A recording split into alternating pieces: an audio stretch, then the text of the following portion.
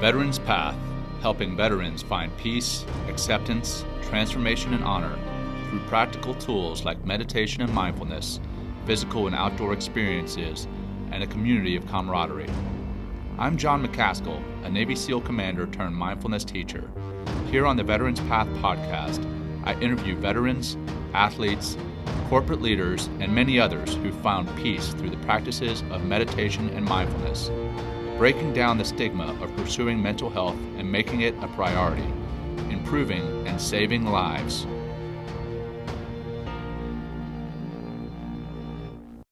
All right, good morning, good afternoon, good evening, good day. I'm John McCaskill, your host, and thanks for tuning in to the Veterans Path podcast. This podcast is just a piece of what we do. Veterans Path is actually a nonprofit working to introduce veterans and active service members to meditation and mindfulness, typically in outdoor settings, so they can rediscover a sense of peace, acceptance, transformation, and honor. And that's where the word path in our name comes from.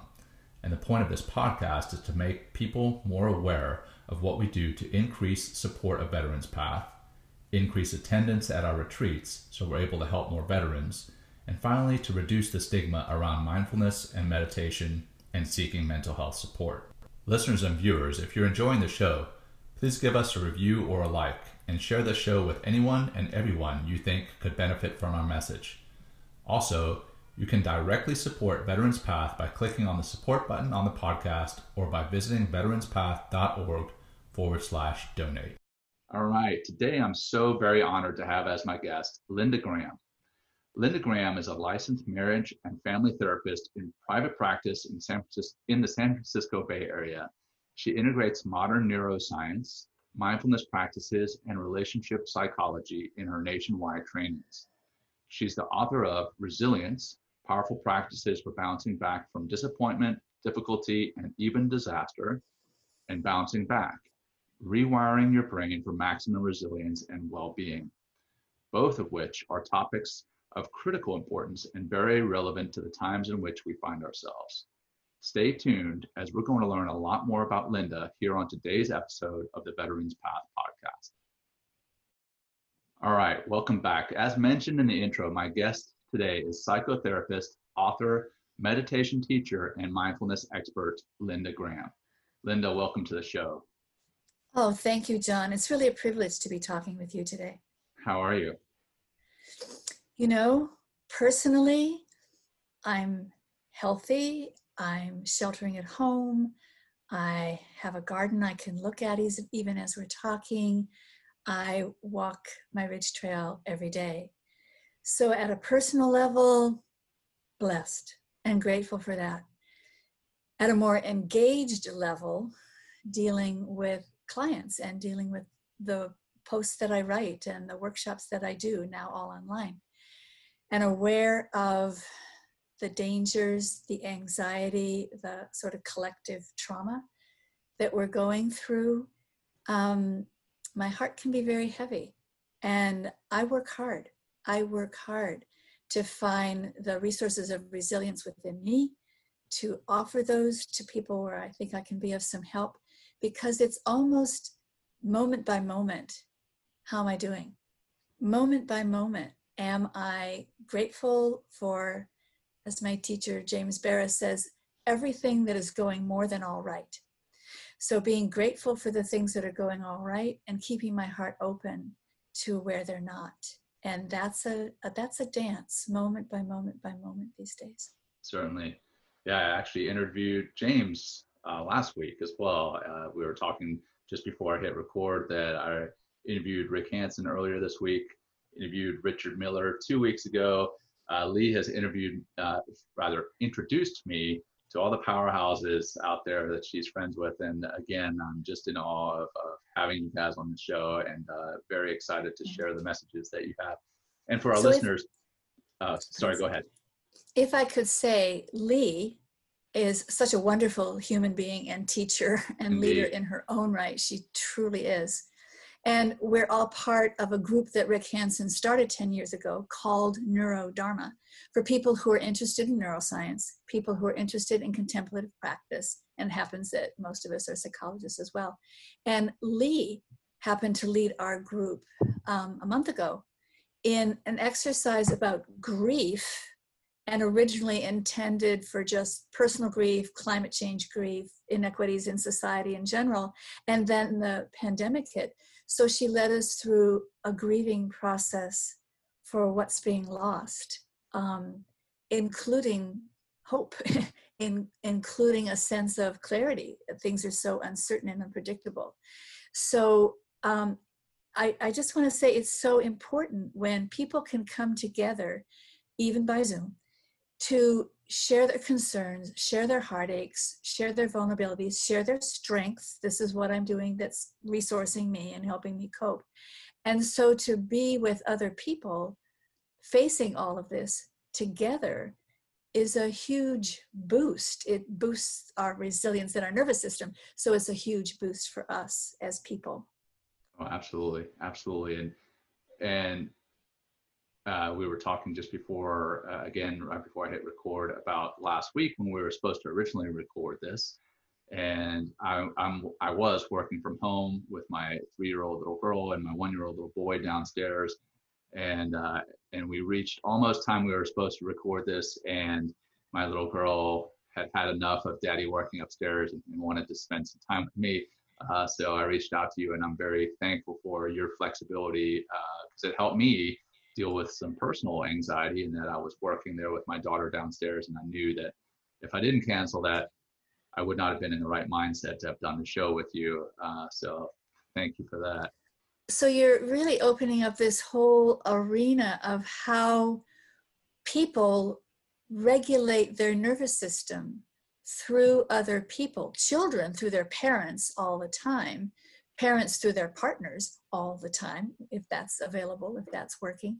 But all of us, I mean, you're offering these podcasts on the Veterans Path.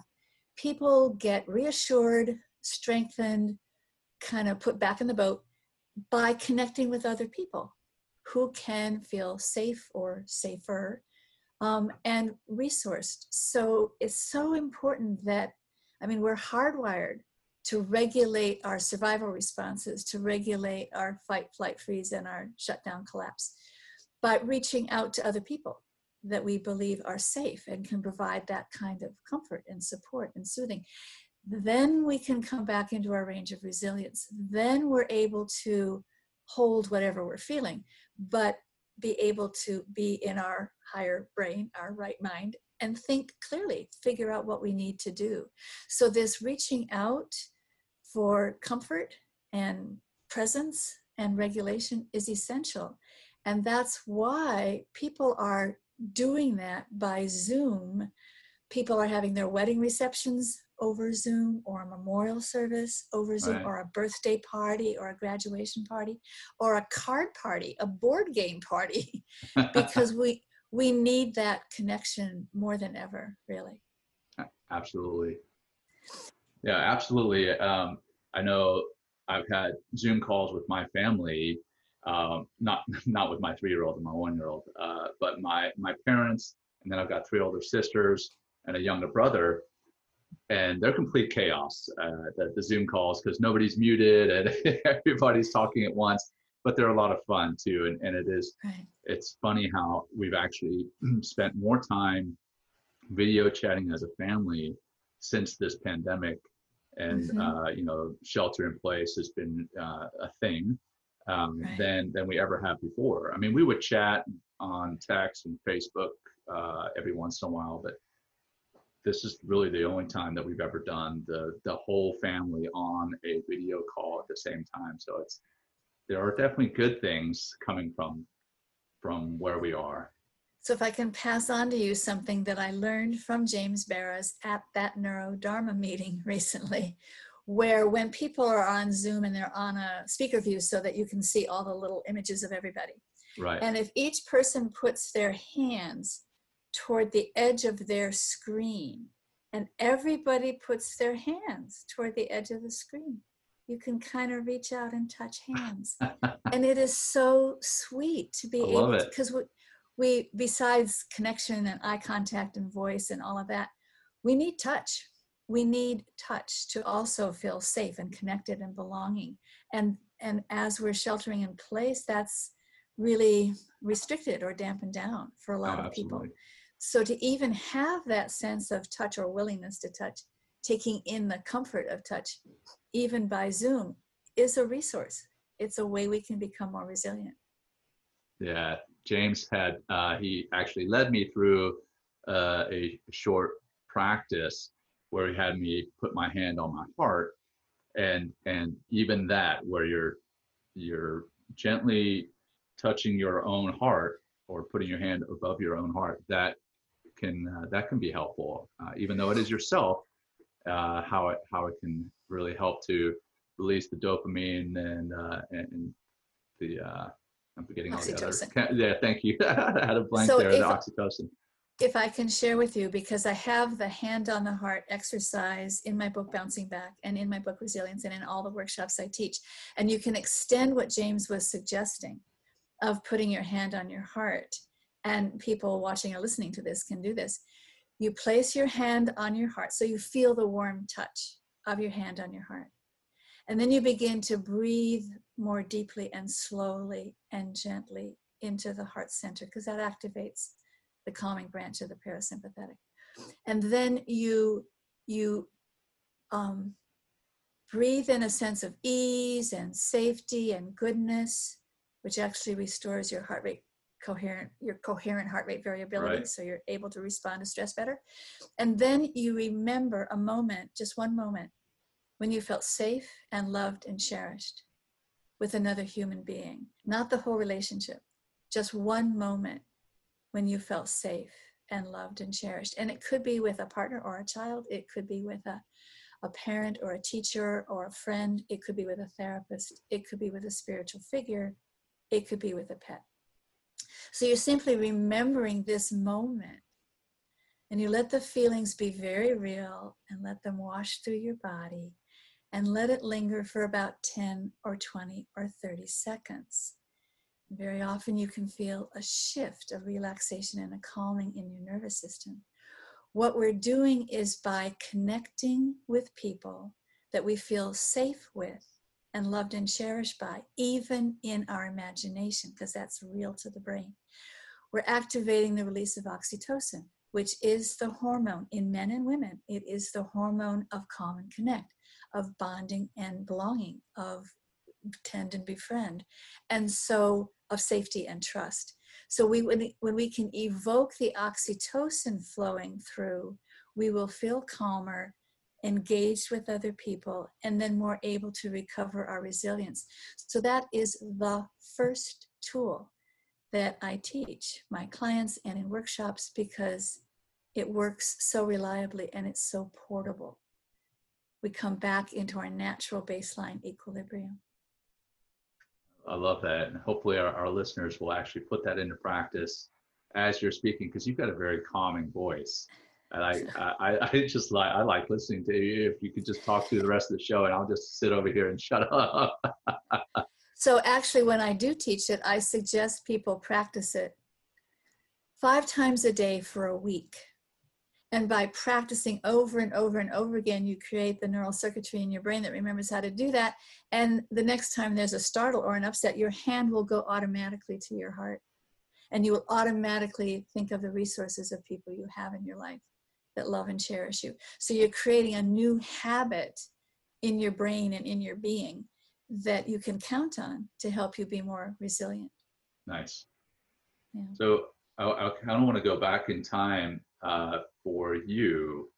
How did you get onto the path that you are on with psychotherapy and family therapy and being a family therapist? How did you get into this field? Well, both with psychotherapy and with mindfulness meditation, both. And they were sort of separate paths. But both times I saw people around me who seemed to be happy or content, or certainly more resilient, more capable of dealing with life's challenges than I was. And I would ask them, okay, what's the secret? And for some, it was psychotherapy, and for some, it was mindfulness meditation. So at about the same time, I began doing both. And of course, I think it's the integration of being aware and being aware of what's going on inside that helps us be resilient. but it was my own experience of this works. And then I became a psychotherapist because I saw the power of helping people transform their lives. So much of what psychotherapy is helping people become more resilient, just coping with the challenges and crises and struggles and stressors of their lives. That's a lot of what therapy is, and recovering their capacity to do that. So as a therapist, I began to see what works to help people come into a sense of presence and awareness, come into a sense of allowing and accepting what was happening, who they are, accepting themselves for this is happening, and then being able to be with that long enough to have some compassion, some acceptance of it, but also to have some curiosity about it. What can I learn? What could I do differently? So this whole path, I mean, I teach about resilience through experiential exercises like we just did the hand on the heart, because it is experience that changes the brain. It is experience that changes our habits and our behaviors. So, and learning from our experience is how we build our resilience. So I tend to teach people to become more resilient through practices, through tools, through strategies that they can use every day, every moment, and learn that they can, to learn that they can become more resilient. So, example, if someone does hand on the heart, and I hope they do, and they find that, oh, that really does help, I can keep doing that. They're not only learning a tool that helps them be more resilient, they're learning that they can learn. And that's the most important step. They're learning that they can learn how to become more resilient. And that develops a resilience mindset, which is not just recovering from bad things when they happen, but more preparing ourselves to know that we can cope with something when it happens. And so we're already preparing ourselves for, you know, as Louisa May Alcott says, I'm no longer afraid of storms, for I'm learning how to sail my ship. So we're learning how to sail the ship before the storm comes, and we're not in so much danger of sinking. Right. And that leads me to a question that I actually was going to ask later down in the interview, but I think it ties into what you were just discussing. In your book, you have a section entitled "When Shit Happens: Developing Response Flexibility." Is that the response flexibility that you're discussing there? Is preparing for a time when you're going to need to be resilient by preparing what's on the outside? I think that's what, if I remember the context correctly. Yeah. Is that what that means? So I do sometimes teach shit happens, shift happens too. So that when something bad happens, it is the response flexibility. It's seeing what's happening, but being able to shift gears or shift perspectives or shift our behaviors. And that capacity of response flexibility is part of the functioning of our higher brain, the prefrontal cortex, which is called the CEO of resilience by me and by many other clinicians.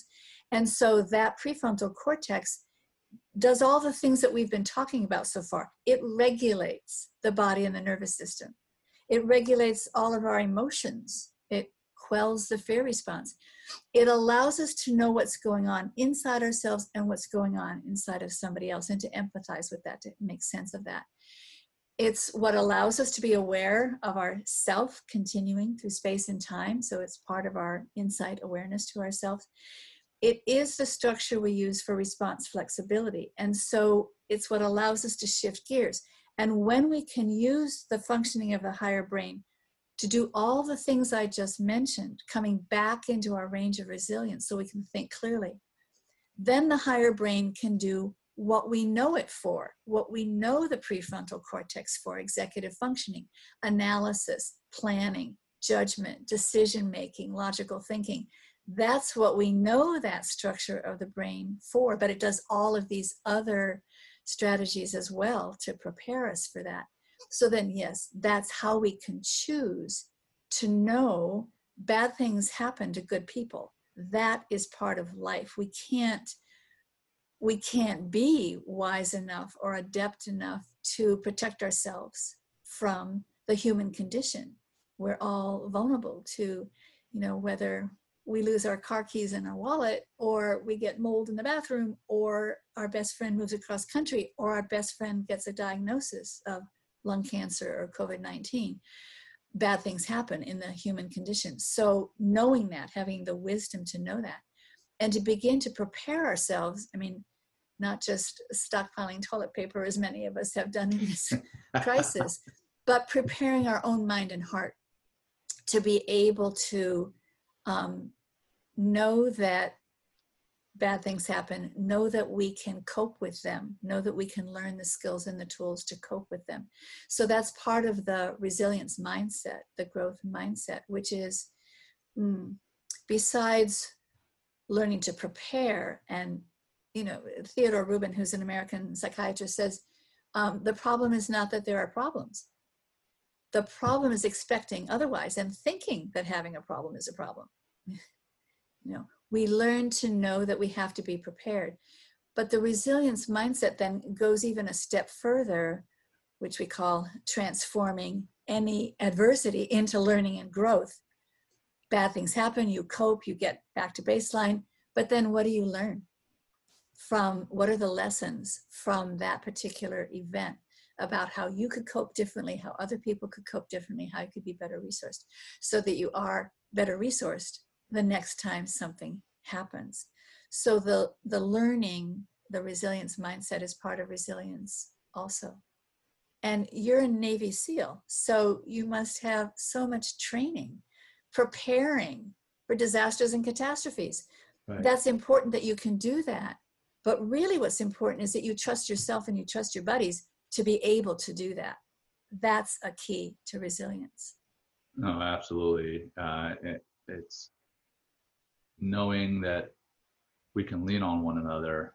That's a huge piece. And I think that's a huge piece that we were just referencing earlier, is even though we may be isolated, reaching out via Zoom to lean on one another, that's a huge piece of that as well. And that's why many people now are reframing social distancing as physical distancing, but go ahead and connect socially. Absolutely. Yeah. I never really understood why it was called social distancing. It definitely, physical distancing seems to be more appropriate and less, less demoralizing in a way. Because many people would already feel isolated or lonely even before all of this started. Right. And so to get a message to continue doing that is the wrong message, really. Right. It's not so helpful. It is about reaching out and connecting and receiving that connection. When someone offers to go to the store for you, or, to receive the connection. Yeah. Mm-hmm. In fact, there was a wonderful poem sent, we believe, by a group that called themselves the Belfast, Ireland COVID-19 team. And the poem was about, when you see the empty streets and the empty restaurants, take that as a sign of love in action. People are staying home to protect each other. So even receiving that as a form of support and a form of connection helps support our resilience. Yeah, that's a great way of looking at that, and not one that I had really thought about before. So I'm going to steal that and use it. Of course. I think that's important. That's a great way of looking at things. And I always think that reframing is a huge piece of resilience. So if I could say something about please. That, I'm sorry, interrupting. So our perception filters how we're going to respond to something. And when we can catch and notice our perceptions and then choose to shift them, we can be more resilient. And one of the quotes I love to use from James Russell Lowell is, mishaps are like knives that either cut us or serve us, as we grasp them by the blade or by the handle. So our reframing what's happening is a huge part of being able to cope with it. Huge. Another one I'm going to steal. I just need to start writing these down and put them all over the wall here. These are great. Then you can steal this one too that a friend sent me. We're not stuck at home. We're blessed to have a home. That's true. Just having these perspectives. Yeah. Yeah, it's like the old is the glass half full or is it half empty?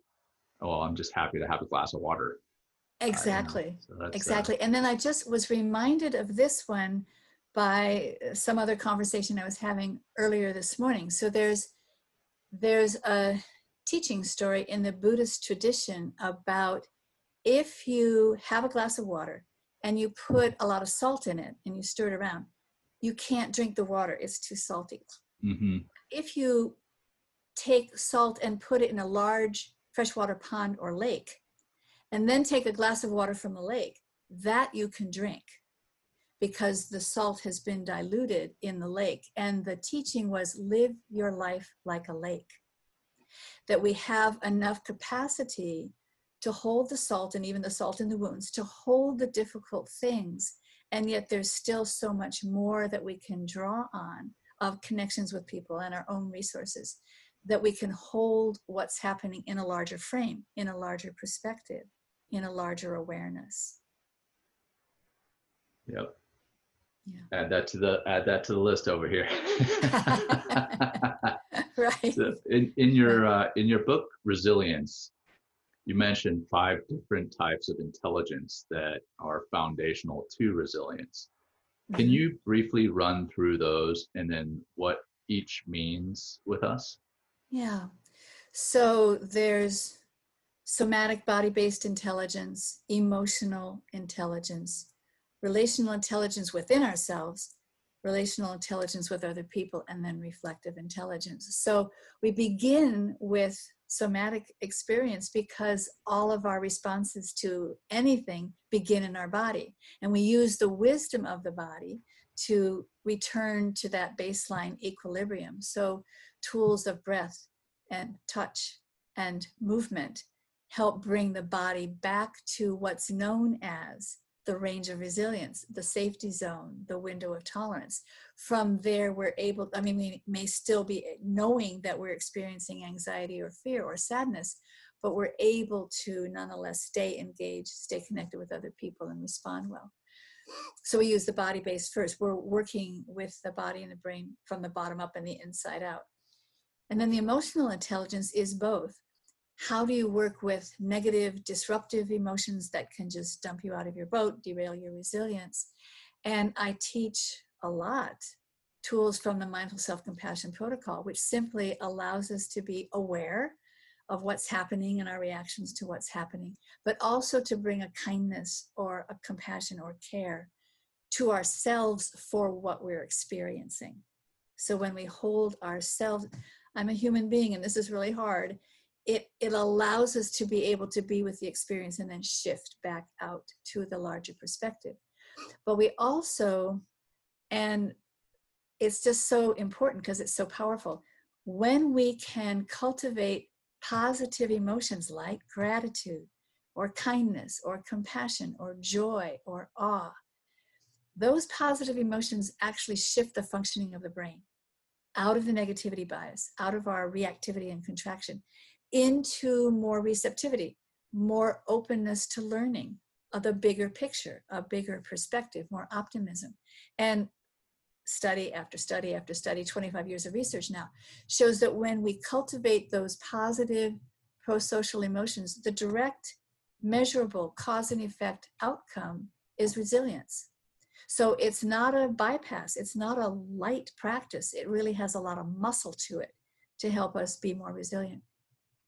And then the relational intelligence within ourselves, so that we have the self-awareness and self-acceptance, that we're not beating ourselves up with a lot of negative self-talk or inner critic about how we're responding. Is just accepting, yeah, if I went ballistic, if I'm in a lot of fear, if I collapsed, I'm a human being. Those are all parts of me that are responding to this situation as best as they can. And I come back into my wiser self that can allow and embrace all those parts and come back into my higher wisdom. So it's changing our relationship to ourselves so that we can be more resilient.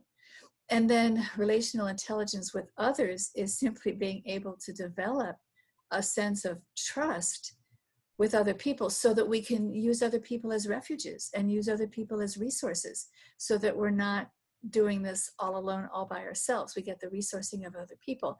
And there are many tools to rebuild trust with people if that has gone awry.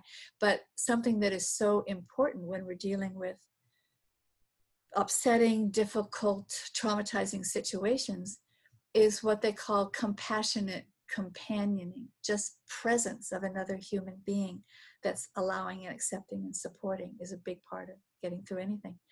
And then the reflective intelligence is our mindful awareness. It's our conscious awareness of being able to pause and see what's happening and how we're reacting to what's happening and to accept it, but to also notice our patterns of how we're responding. Are we making a lot of assumptions? Are we going into black and white thinking? Are we projecting our fears onto other people? Are we overgeneralizing? It's always going to be like this.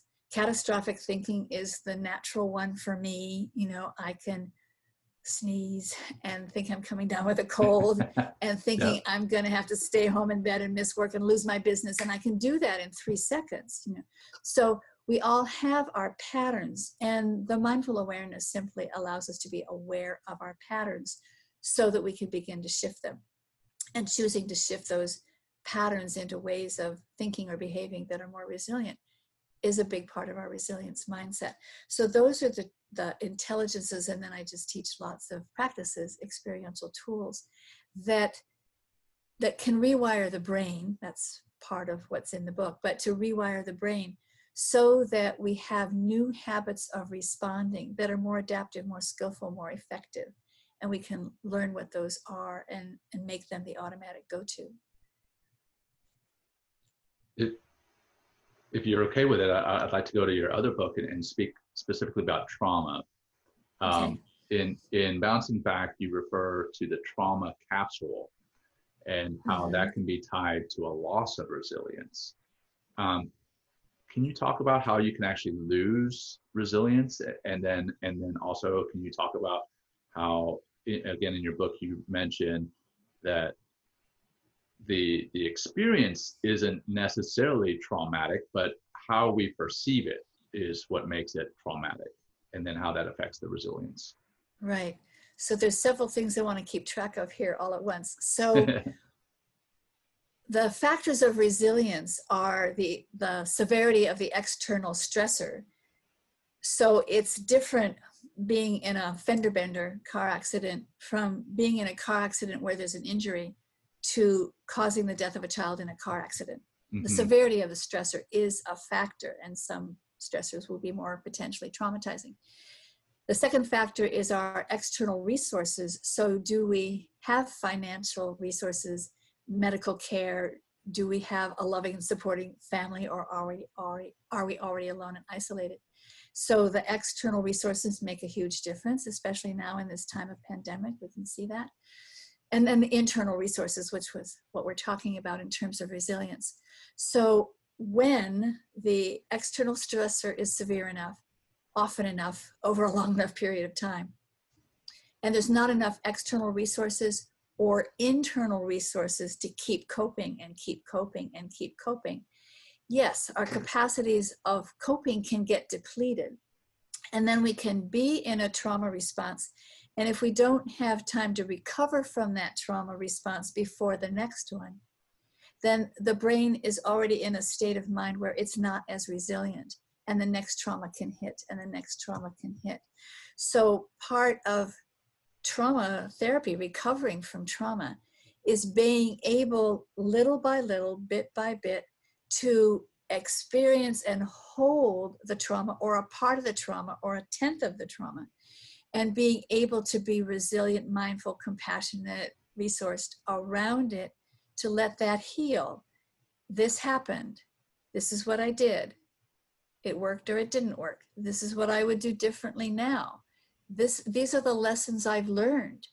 This is the new opportunities coming to me because of what happened, or because of how I recovered from what happened. So there's a whole way of processing the trauma. And we do that with each one.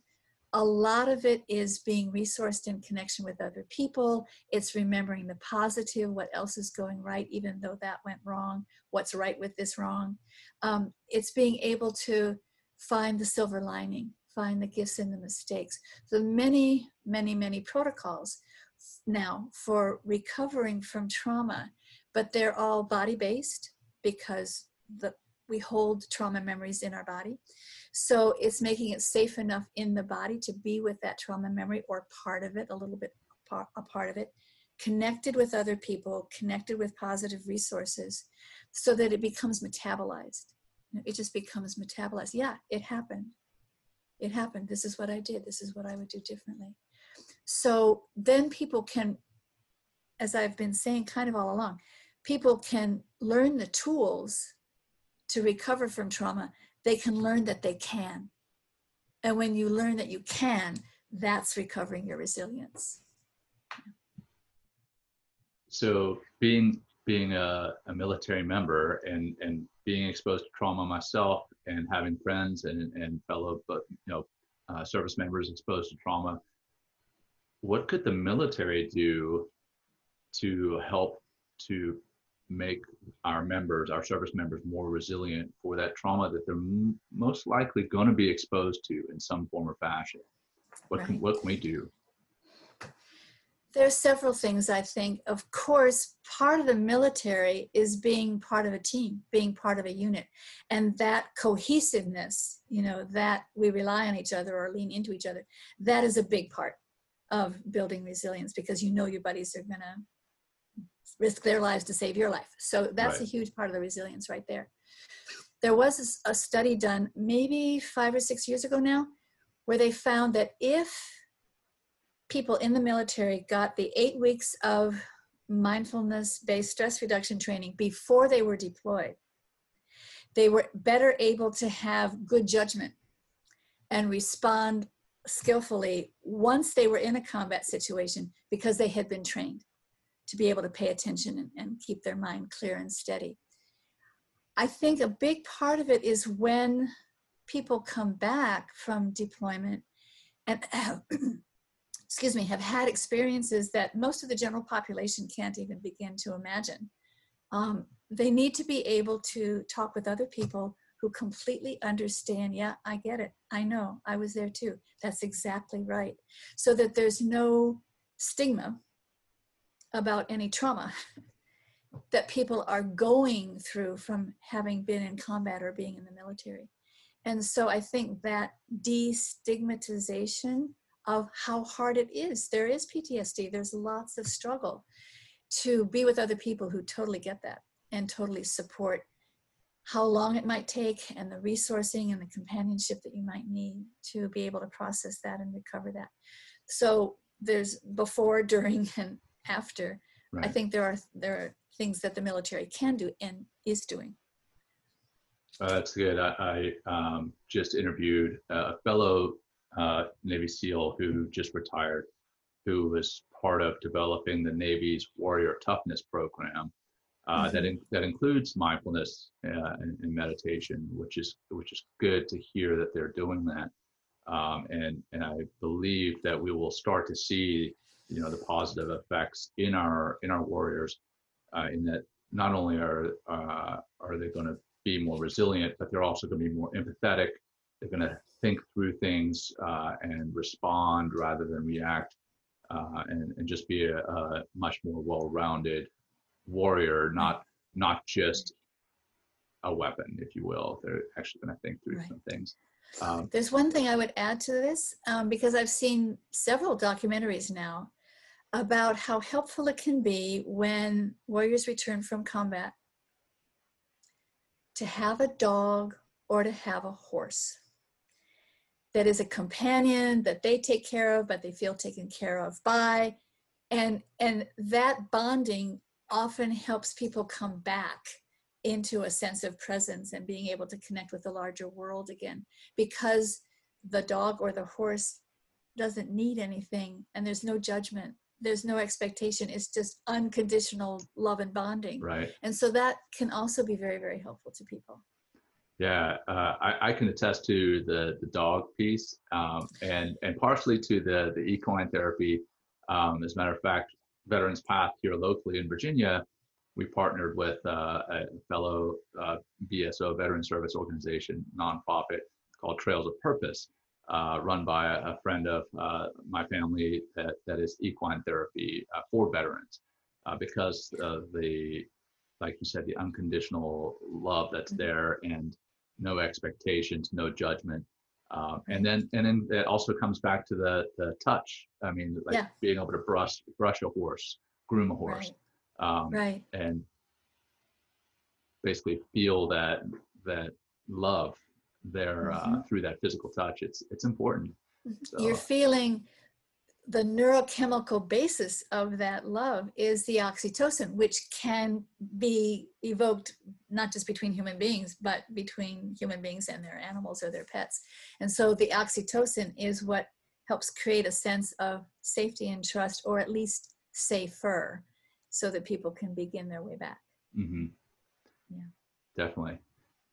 Before I get into the next question, you mentioned negativity bias a little while Hmm. ago, Yeah. and it's something that I spoke about with, I think it was either Rick Hansen or with James Barris.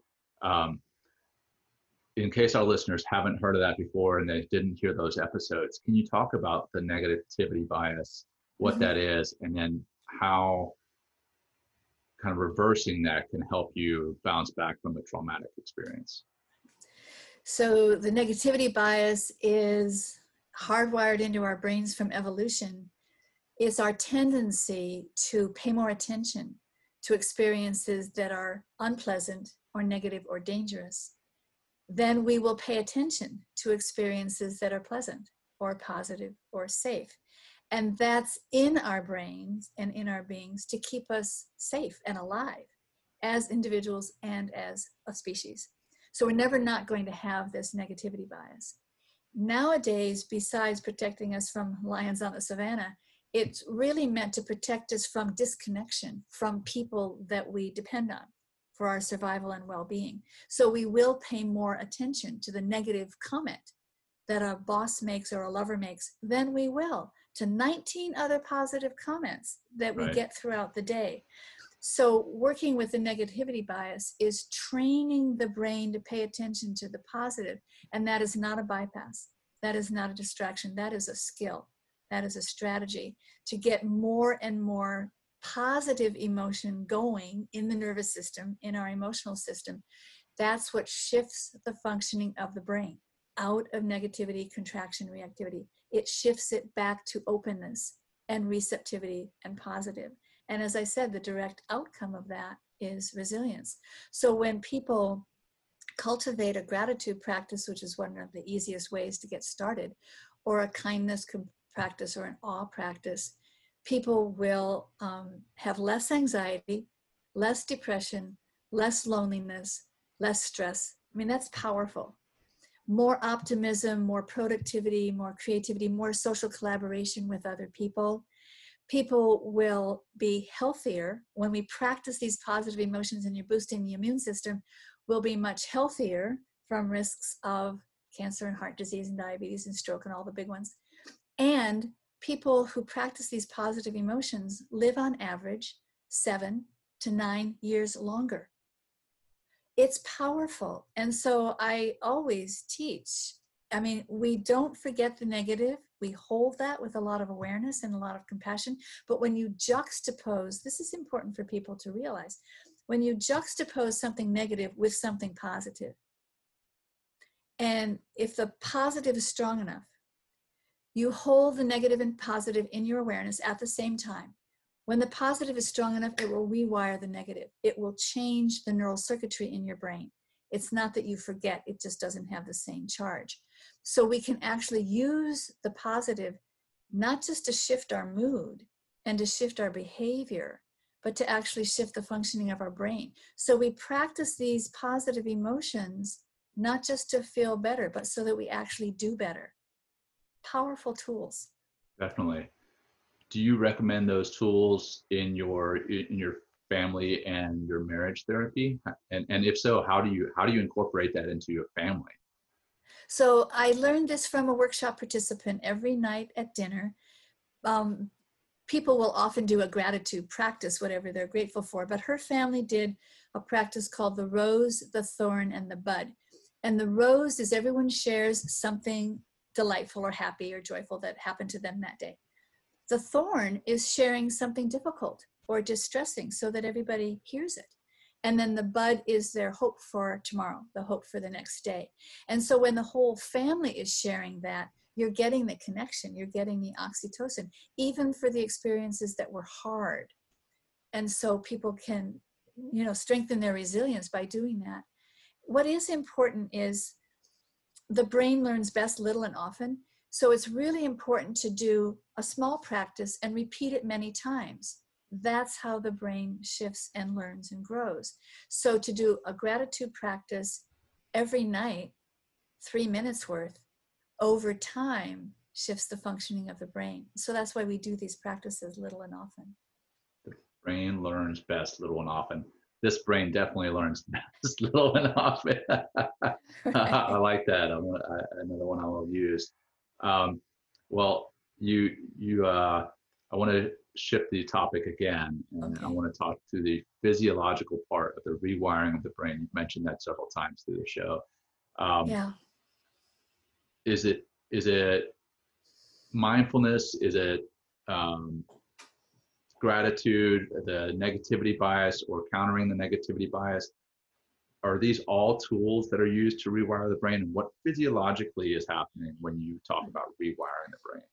So when I talk about rewiring the brain, and I talk about this in both of the books, these processes of brain change, there's new conditioning. When we do a new experience and we repeat it many times, it will lay down new neural circuitry so we can create a new habit. We do that all the time.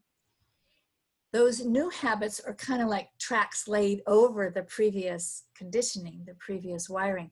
So when we get tired or distressed, we will revert to the old patterns that we've already learned.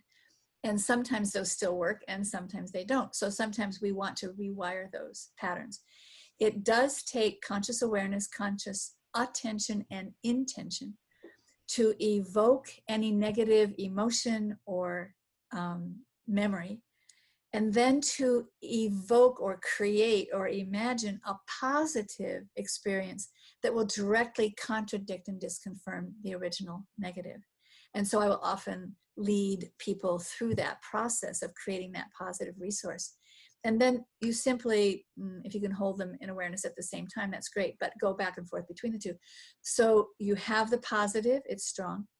You touch into the negative again, it's there, you haven't forgotten it, but you go back to the positive, and then you touch into the negative again. Maybe it's shifting a little bit, it's lightening a little bit. You come back to the positive, and you go back and forth until you let go of the negative and you're just resting in the positive. When you do that often enough, it discharges some of the negative. It does rewire the neural circuitry. And people can experience this kind of, I will do this quite often as a physical practice, not just a mental visualization practice. But if you let your body kind of collapse in a posture of defeat or shame, and you can, it doesn't feel good. I put my hand on my heart automatically because it's not so comfortable. And then you let your body move to a posture that is the opposite, which very often will be a tall, straight spine, and your arms go above your head and you're looking up. It's the mountain pose of Tadasana in yoga, but it's a pose that gets the energy moving up the spine. That juxtaposition will eventually melt away the anxiety, because you're moving into a more positive pose in your body. So it's that juxtaposition that does the rewiring. And there's one other way that we can use our brains to cultivate more resilience. And so there's new conditioning, and there's reconditioning, and there's deconditioning, which the brain has another way of operating. Besides focusing our attention and accomplishing a task, when we're not focusing our attention and we're not focused on a task, the brain will just kind of relax and begin to play all over the brain. It's called the default mode network. Mm-hmm. And the positive side of that is we have imagination, and we have daydreams, and we have our intuition. The negative side is that we can get caught in worry and rumination, because the brain will just chew on something if we're not Right. focused on a task.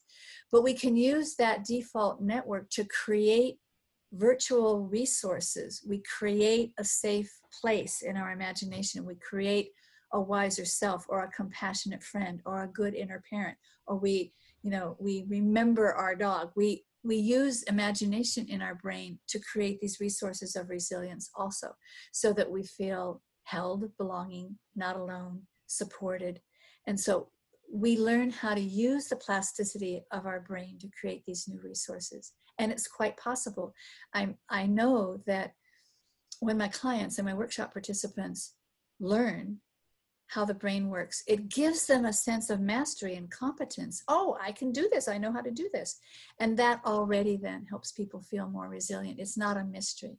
They're learning how to channel those energies and forces for the good. Nice.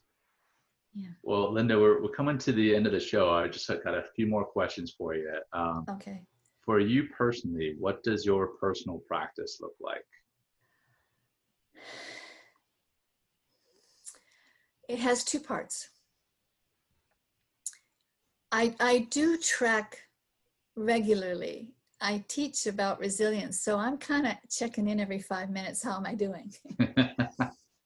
But as I check in, I will notice if I'm feeling tense in my body, or I'm going into my catastrophic thinking. I will notice when I'm losing my center or my ground. So the task, besides noticing and having compassion for that, is to come back to ground. Whether I do that physically, I go for a walk in nature and I come back into a sense of safety in my body, or whether I do that emotionally. Oh, sweetheart, this is so hard. Be kind to yourself right now. Kindness right now. And I'll come back into some more positive emotion. I will reach out to other people and relationally connect. But it's also coming back to a sense of being held in a consciousness or a benevolence that is much larger than any of us, larger than anything. And when I know that I'm held in that kind of, people have different language, but sacred or divine benevolence, then I don't have to take what I'm experiencing so personally. I'm showing up to deal with it, but this is what happens in life. This is what happens for human beings. So when I can let go of taking it so personally, then I'm more able to figure out what to do about it, even at a personal level. So I can do a lot of that in 5 minutes, but it's about coming back to ground, to center in my body, in my heart, in my mind, in my spirit, and anchoring in that sense of centeredness and groundedness. That is our range of resilience. That is how we become more resilient in that resilient mindset, knowing that that's always available and making sure I'm there most of the time. Fantastic. I've definitely found, not only since I've been practicing mindfulness and meditation, both to heal and to develop resilience for myself. But now since I've been doing the podcast and I've talked about it more often, that I notice things more often. I notice when I'm getting, off track. I notice what did Rick Hanson says, you've got to be mindful about being mindful, and you've got to be mindful about being unmindful, or I think that was it. Right. And I notice quite often, oh, I am worrying about things so far in the future, I don't even know if I'm going to make it to that point. Why worry about it? That's not going to help anything. Or I'm ruminating on something from the past and completely missing the moment. And right now, personally, my family and I have just done, we've moved from a 2,500 square foot house into a 250 square foot RV right on the beach right now. and it's beautiful. It's like we get to see a beautiful sunset, and I get to spend time with my kids right there on the beach. And I noticed yesterday as I was walking down the beach that I was worried about something in the past, and I was like, John, stop. Enjoy this beautiful moment right here with your two little ones on the beach, watching the sunset. And I could tell that my body was calming down, my heart rate was slowing, everything was starting to kind of decompress or de-stress. I don't even know why I went down that tangent, but but I felt like it needed to be calmed down. So. But it's reminding me of something else I heard this morning. Someone was saying where your attention goes, that's where your intention flows, and that's what grows. So when you can shift your attention to, okay, you're on the beach, you notice that you started worrying about something, that's the mindful awareness, and you can choose to shift. What can I be grateful for right now in this moment? Right. It's not a bypass. It's shifting our awareness and our attention to everything that's going more than all right. You know, right. And putting us in that gratitude space or whatever works for us, loving your kids, shifts the functioning of the brain so that we may know we were worried about something. We may go back and pay attention to that, but from a different place within our being, from a choiceful place, not an automatic place. Right. Yeah. Well, Linda, this has been fantastic having you on the show. I've enjoyed it. Thank you. Thank you. If people wanted to reach out to you and ask you questions about your book or something that you mentioned on the show, what's the best way for them to get a hold of you? So people can access me through my website, which is lindagraham-mft.net. And on the website are the archives of all my weekly newsletters and interviews with other experts on resilience and audio recordings of the exercises. It's all free and easily downloadable. So there's a lot available on the website, and I answer my emails. Fantastic. Well, I'll make sure that website address is in the show notes when I publish this soon. And hopefully people will be reaching out to you and checking those resources out. So I think they're very important resources, again, in this time, in what we're dealing with, but just in life in general. So again, thanks for coming on the show, sharing your knowledge and your wisdom about developing resilience and maintaining resilience, dealing with trauma, and everything else that you shared with us today. It's been fantastic, Linda. Thank you. Thank you for having me, and I enjoy being able to share this. May it be helpful. May it serve. Well, thank you, Linda. Until we speak again, stay safe and stay healthy. Likewise. For our listeners and viewers, thank you again for listening to or watching our show. Please check out Veterans Path online at veteranspath.org. We too are on social media. Follow us on Facebook, Instagram, LinkedIn, Twitter, and YouTube. If you're enjoying the podcast, please hit the subscribe button here on the podcast or here on YouTube. Leave us a comment, a review, a like, and again, share it with anyone you feel needs to hear our message. And remember, you can directly support Veterans Path by clicking on the support button on the podcast or by visiting veteranspath.org/donate. Thank you all and have a blessed day. We hope you've enjoyed today's episode of Veterans Path Podcast. Please follow us on social media and think about sharing your story with us there and potentially on the show. Together, we can make mental health a priority, improving and saving lives.